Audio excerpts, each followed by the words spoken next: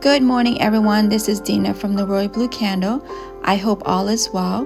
And today's topic is on not every action equals a reaction. I will provide some insight what I meant by that. The statement, every action has an equal and opposite reaction. It's actually a simplified version of Newton's third law of motion, which states that for every action, there is an equal and opposite reaction. This law specifically refers to the forces acting on objects. So when discussing the actions in a broader sense, like human behavior or societal interactions, it's very important to note that not every action necessarily has an intermediate, equal, and opposite reaction. So human behavior and societal dynamics are much more complex than straightforward interaction of physical forces.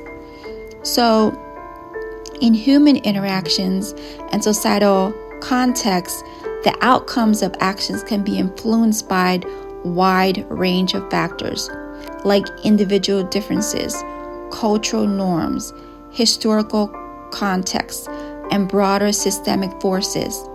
This means that reactions to action can vary widely and may not always be equal and opposite in a way that Newton's law describes.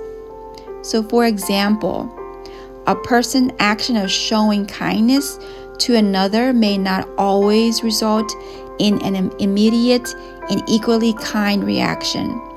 The reaction to action are often influenced by a multitude of factors and may manifest in ways that are not directly or opposite to the original action. So, in complex systems like human societies, the outcomes of action can be unpredictable and can have far-reaching effects.